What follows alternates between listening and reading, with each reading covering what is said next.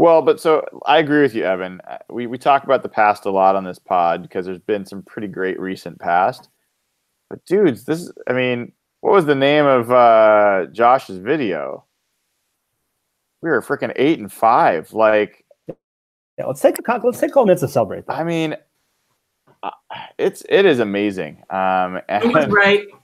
Who was right? At the beginning of the season, the Seahawks are going to the damn playoffs. Oh, ha, ha, ha. Evan, you're so wrong. You're crazy. Going to the playoffs. 99.8% chance. Sorry, had to have my moment. Yes, you just broke the internet. Thank you for that. I expect some clips of that to show up tomorrow. Yeah, I mean, look, I find myself asking a couple of questions like, how is this team doing it? How are they doing? How are they so fun? How is this team so fun to watch? Like, what makes them so fun to watch? And then I find myself asking, like, who do I give the most credit for this? Like, who's responsible for doing what? I think we all agree. Evan, you can say that you predicted it, but you are incredibly happy with how this season turned out. You did not see it going this way. Correct. Okay. All right. So, I mean, like, where do you guys, how do you guys think this is happening? Like, what are the things that you think are fundamental to, like, how this team is outkicking its coverage? I think it really comes down to the top factor being Mike Solari's hire and Tom Cable's firing. And I know this is a common cliche take, but I really think going from Tom Cable to Mike Solari and then bringing in DJ Fluker, J.R. Sweezy, and even Ifedi's evolution, that has been so cool to see. You know, I think Football Outsiders had them ranked 13th overall in terms of offensive line rankings. That's something we've never had in the Cable era or even close. We were like high 20s, 31 and 32, even a couple years. So, you know, we talked about it, Brian. I went back and listened to one of our podcasts in August where we were like, hey, just give Russell like an average offensive line. Give this offense an average offense. You will be blown away by what they can do. And this offense has been pretty good this year. Their red zone offense has been insane. So it's just super cool to see. I really think it all comes down to the offensive line, you know, the trenches up front.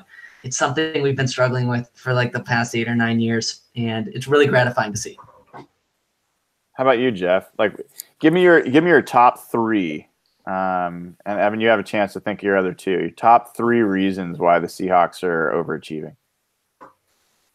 I'm going to double down on what Evan said. I think offensive line, by far, I was cautiously optimistic about them going into the year. When that Albright tweet came out, I remember getting into it with him and some others saying the offensive line will be fine. That was before they got Sweezy. I just thought between Dwayne Brown and Britt, that was enough to make them fine. But I know they're 13th. To me, they're a top 10 unit. The way they're handling these fronts that are really good and the way they can keep a defense off balance, like in the run, that's the first scoring drive they had against Minnesota. I know they ended up only getting a field goal, but the way they kept that defense off balance, they look phenomenal. And the amazing thing to me isn't just the starters, it's the depth. You got like Fant now who's playing, I think 30% of the snaps, Baldinger said today. And he looks like a pro out there. And the way Jordan Simmons has stepped up. And thank you. Jordan Simmons has been a godsend. Before you lose one guy and you have some of the guys we've started in the last 3 years. Jordan Simmons when he's played, they're averaging like 250 rushing yards a game. And then you have Posick as your 8th lineman now, who can play 5 positions and he's got his flaws. But if he's your 8th lineman and you got 5 good starters, that's so much. Like Baldinger called it one of the greatest 1-year turnarounds he's seen up front in NFL history.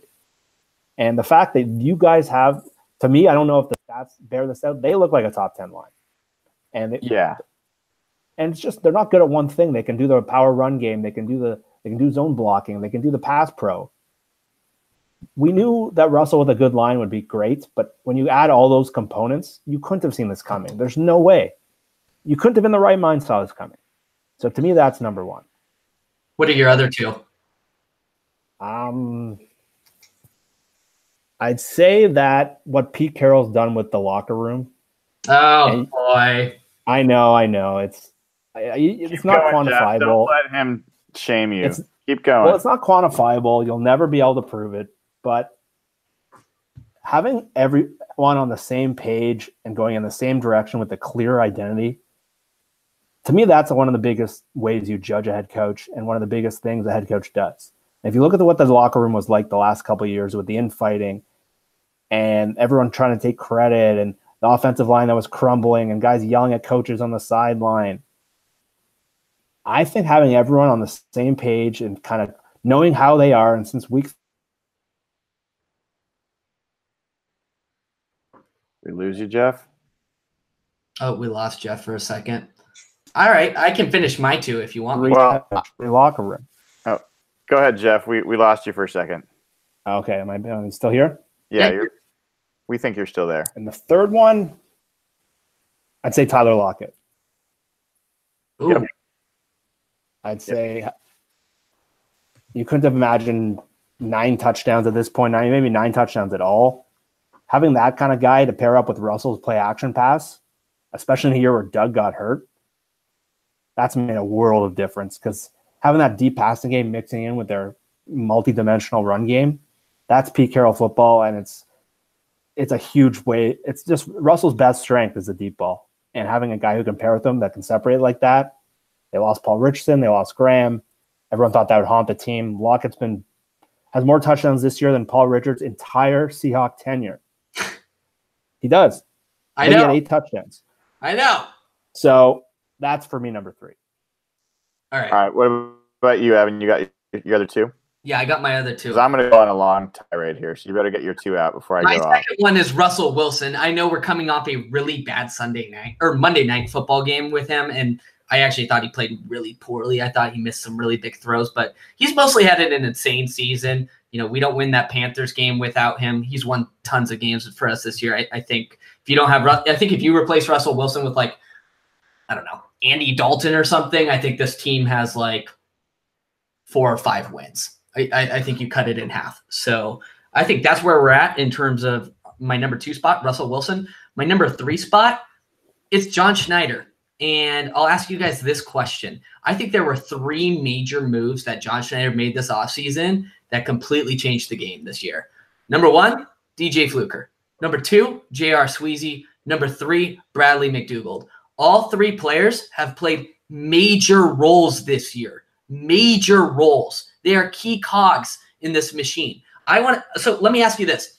Take away those 3 players, replace them with average replacement players.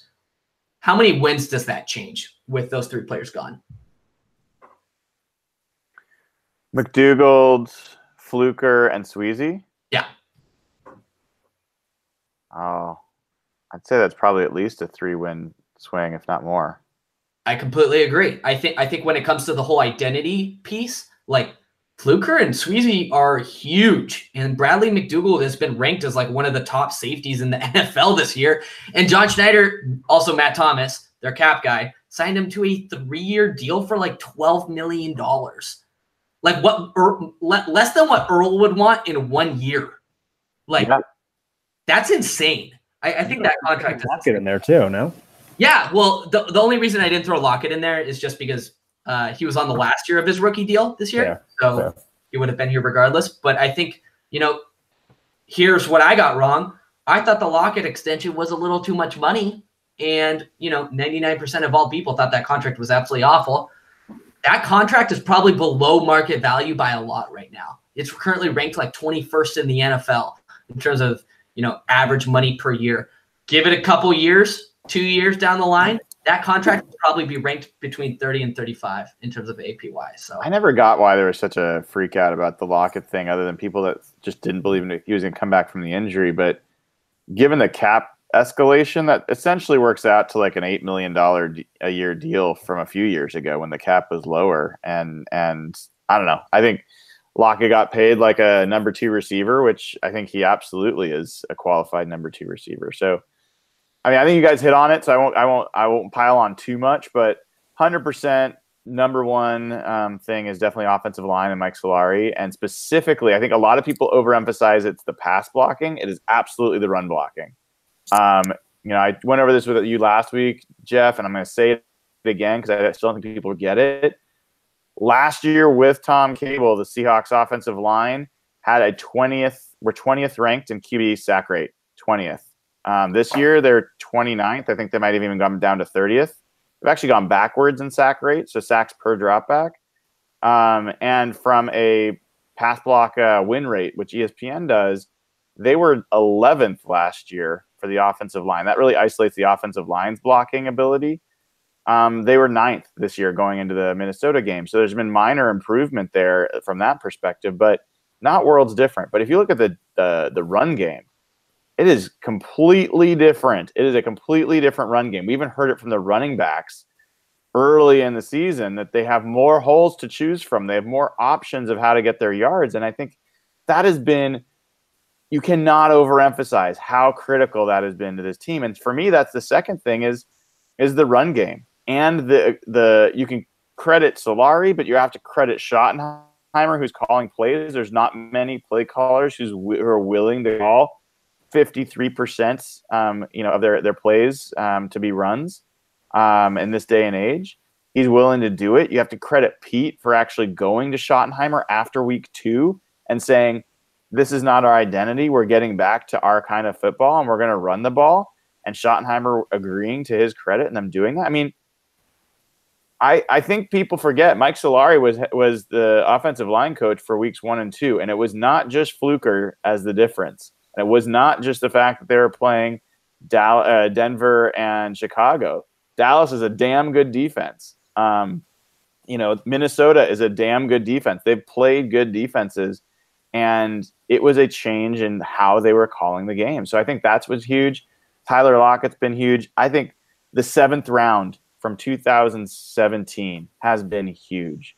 David Moore and Chris Carson and what they've been able to contribute this season relative to what you'd expect from second-year, 7th-round picks, I mean, is outstanding. I think George Fant's a great call-out. That guy, missed almost the entire season. He basically played a couple snaps of a preseason game and was out. So, it goes across the board. I think a lot of pieces there. But honestly, Evan, when you get down to it, the person who's most responsible for the Seahawks being 8-5 instead of being much worse is Pete Carroll. That's a complete joke. You are wrong, and let's hear how wrong you are. Go ahead. Tell me why I'm wrong. I'll tell you, Pete Carroll's not a top 5 reason this team is currently have 8 wins. It's not a top 5 reason. Okay. I'm serious. I want to backtrack my take, though, because I don't want to come across as too hot. Number 1, Pete Carroll's really good. Really like Pete Carroll. Love Pete Carroll. Pete Carroll's fun. I like Pete Carroll. Number 2, Pete Carroll, I'll say it again, is good. Number 3, he's not a top 5 reason the Seahawks. No, he's not a top 3 reason. Sorry. He's not a top 3 reason the Seahawks are being successful. I've already backpedaled from 5 to 3. No, I got my wording messed up. He's a top 5 reason. I put him at probably number 5. But so how would you grade his coaching job this year? What would you give him? Are we talking like A to F type of thing? Yeah, A to F. What would you give him? Maybe like a B minus. And what do you evaluate that on? I think you have to consider everything from, one thing is like head coach, dude, he plays a role in everything, especially at the Seahawks. Like he controls personnel, he has the final say on roster. He fired Tom Cable, fired Bevel, fired a bunch of coaches, brought in new coaches. So I think you have to include him in the credit there. He's a motivator.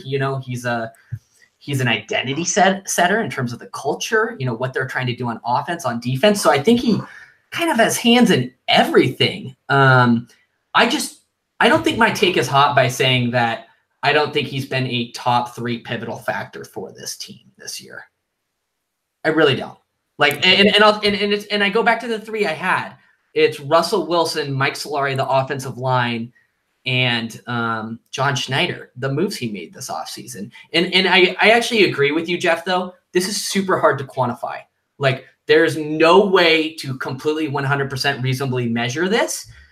But looking at those top 3 reasons is Mike Solari, Russell Wilson's performance this year, which has been really, really good. Probably top 3, 4 quarterbacks this year, outside of Patrick Mahomes and Drew Brees. I can't think of anybody who's probably played better than him. And then the huge signings by John Schneider. It's hard for me to look past those things. It really is. Okay, we still haven't said why Pete got a B or B minus.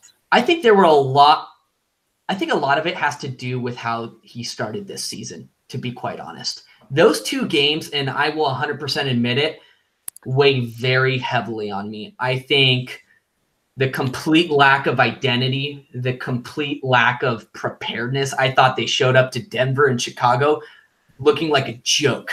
Like, it was disgusting what we were watching. Like, people were pissed. People forget like how angry we were. We were about ready to throw Pete Carroll off like a skyscraper. Like, people were pissed with Pete Carroll. I think the start to the season was atrocious, and I think that has to be included in your evaluation of Pete. I also think he's had a consistent pattern of poor clock game management this year. There's been some really, that's not new. That's something we've seen with Pete Carroll over the years. But Evan, let me ask you something though. Like, I get it on the first 2 games. There was nobody more livid than I was after those 2 games. And I was the one that was calling for him to be fired after those 2. Like, I'm a huge supporter of his. He clearly, from my perspective, had worn out his welcome. He was not even honoring his own philosophy and his own identity for the team. So definitely get that. But the whole premise of this question is, who do you give credit for getting to overachieving? Like, we've reached a point in the season where this team is overachieving expectations, and they started 0-2. Yeah. They're 8-3 since then, Evan. So, like, yeah, you kind of have to throw the first 2 games out when you're evaluating, like, who do you give most credit for getting to this point? If you're giving him the blame for the first 2 games, you're not giving him the credit for the 11 games since. I don't quite understand that. He's included in the credit. I want to be clear about that. Like, Pete Carroll has had he's had a good year, and that's why I say B minus. Like, he's been good. Like, Pete Carroll is good. I'm not saying Pete Carroll's bad. I just don't think he's had a bigger, influence on this year, bigger impact on this year than Russell Wilson, Mike Solari, DJ Fluker, J.R. Sweezy, and Bradley McDougald. Does that make sense? It's a much calmer take than the one I was getting on Twitter yesterday. Okay, well, I reserve my hottest takes, my extreme emotional hottest takes for our group chat. Okay, fair. Fair.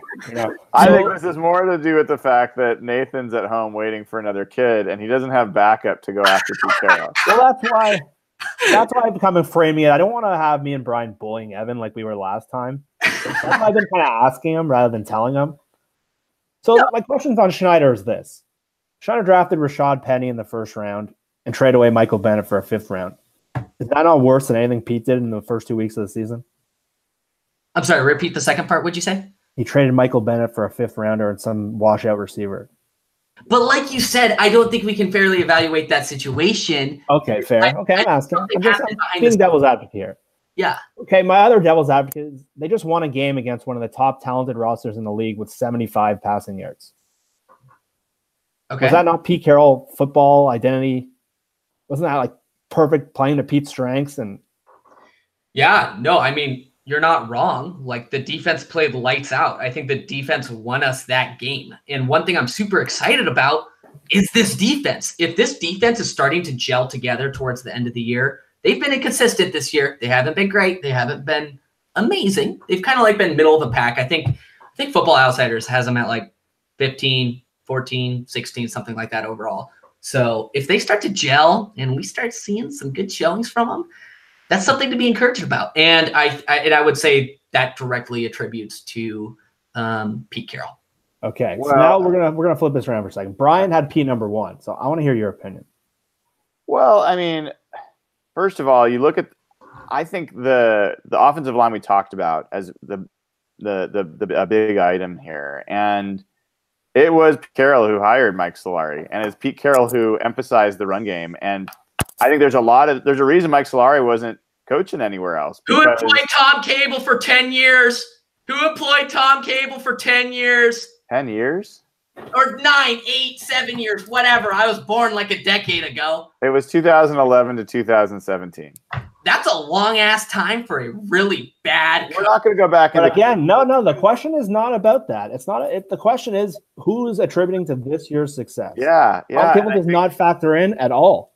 And I think remove Tom Cable from the equation. I think Solari, is a hire that was specifically around Pete's identity and has been given an opportunity to do that. I think he brought in Schottenheimer, who we haven't talked about because nobody wants to come out and be a Schottenheimer supporter because none of us feel that confident about it. But Russell is playing his best football of his career. And we heard early on, you heard from Drew Brees about when Schottenheimer was his quarterback coach. I think Russell has his first quarterback coach in history. I think Taters, the 90-year-old best friend of Pete that he's had around Russell since his rookie year, was absolutely, people talk about Bevel. Tater was a huge problem. He had never coached a single quarterback of any meaning or any significance. So, I think that was big. But look, I think that when I get down to it, I look at this defense, and I think this defense is bottom third in the NFL in talent. Maybe bottom 7 in talent. They are number 5 in the NFL in scoring defense. 5th in scoring defense in the NFL. And yes, it absolutely has to do with, time of possession and limiting drives. All that stuff factors in. I don't care. This defense is so low on talent and so inexperienced for even the talent that they do have. That is a amazing accomplishment, and that's absolutely all Pete Carroll. So I don't know that there's any other team in the NFL outside of maybe New England that is more a product of their coach and his philosophy, and every single decision reflects it, than the Seahawks and Pete Carroll. This is his team run his way. I'm going to double down on that. I think from just being around sports my whole life, football, as the head coach of a football team, has such a profound effect in so many ways. And the way what you just described, I think that applies to every team. I think if you lined up this exact roster with all the coaches that Nathan and Evan were going through yesterday, the team might have the same record, but they would look remarkably different. And I think the head coach, just the way they design everything, the way they – but Pete's skills, and I heard Matt Hasselbeck talking about this, Pete has a really rare ability to kind of get the most out of a person. It's something that a lot of his book was focused on, just maximizing individual performance. How many coaches would be playing Trey Flowers right now and be getting Mike Holmgren, one of the best coaches the Seahawks have ever had, would not have touched that guy. Dante Johnson or a guy like that would have been starting over him a million miles away. And I know that that's not a great example, but I think the head coach, I think you can't ever say that the head coach is not the top 3 reason a team's performing the way they are. I think head coaches have such a profound impact on everything a team does. They just reflect the head coach. And I think the last 2 years are a perfect example for Pete on the negative. I think when the Seahawks were dwindling, I think that was because Pete had lost his way and Sherman was right. I agree. And I think that look at San Francisco, for example, when Harbaugh was there, and we're pretty much the same roster with different coaches. And look at the Browns this year. Yeah. Hugh Jackson leaves. And it's not like that in basketball, and it's not like that in hockey, and it's not like that in baseball, where the manager does nothing, basically. It's all dictated by strategy and talent. Football, at every level, the head coach has such a profound impact. And that's my point. I'm not even defending Pete. That's the funny thing. I just don't think you can ever say that.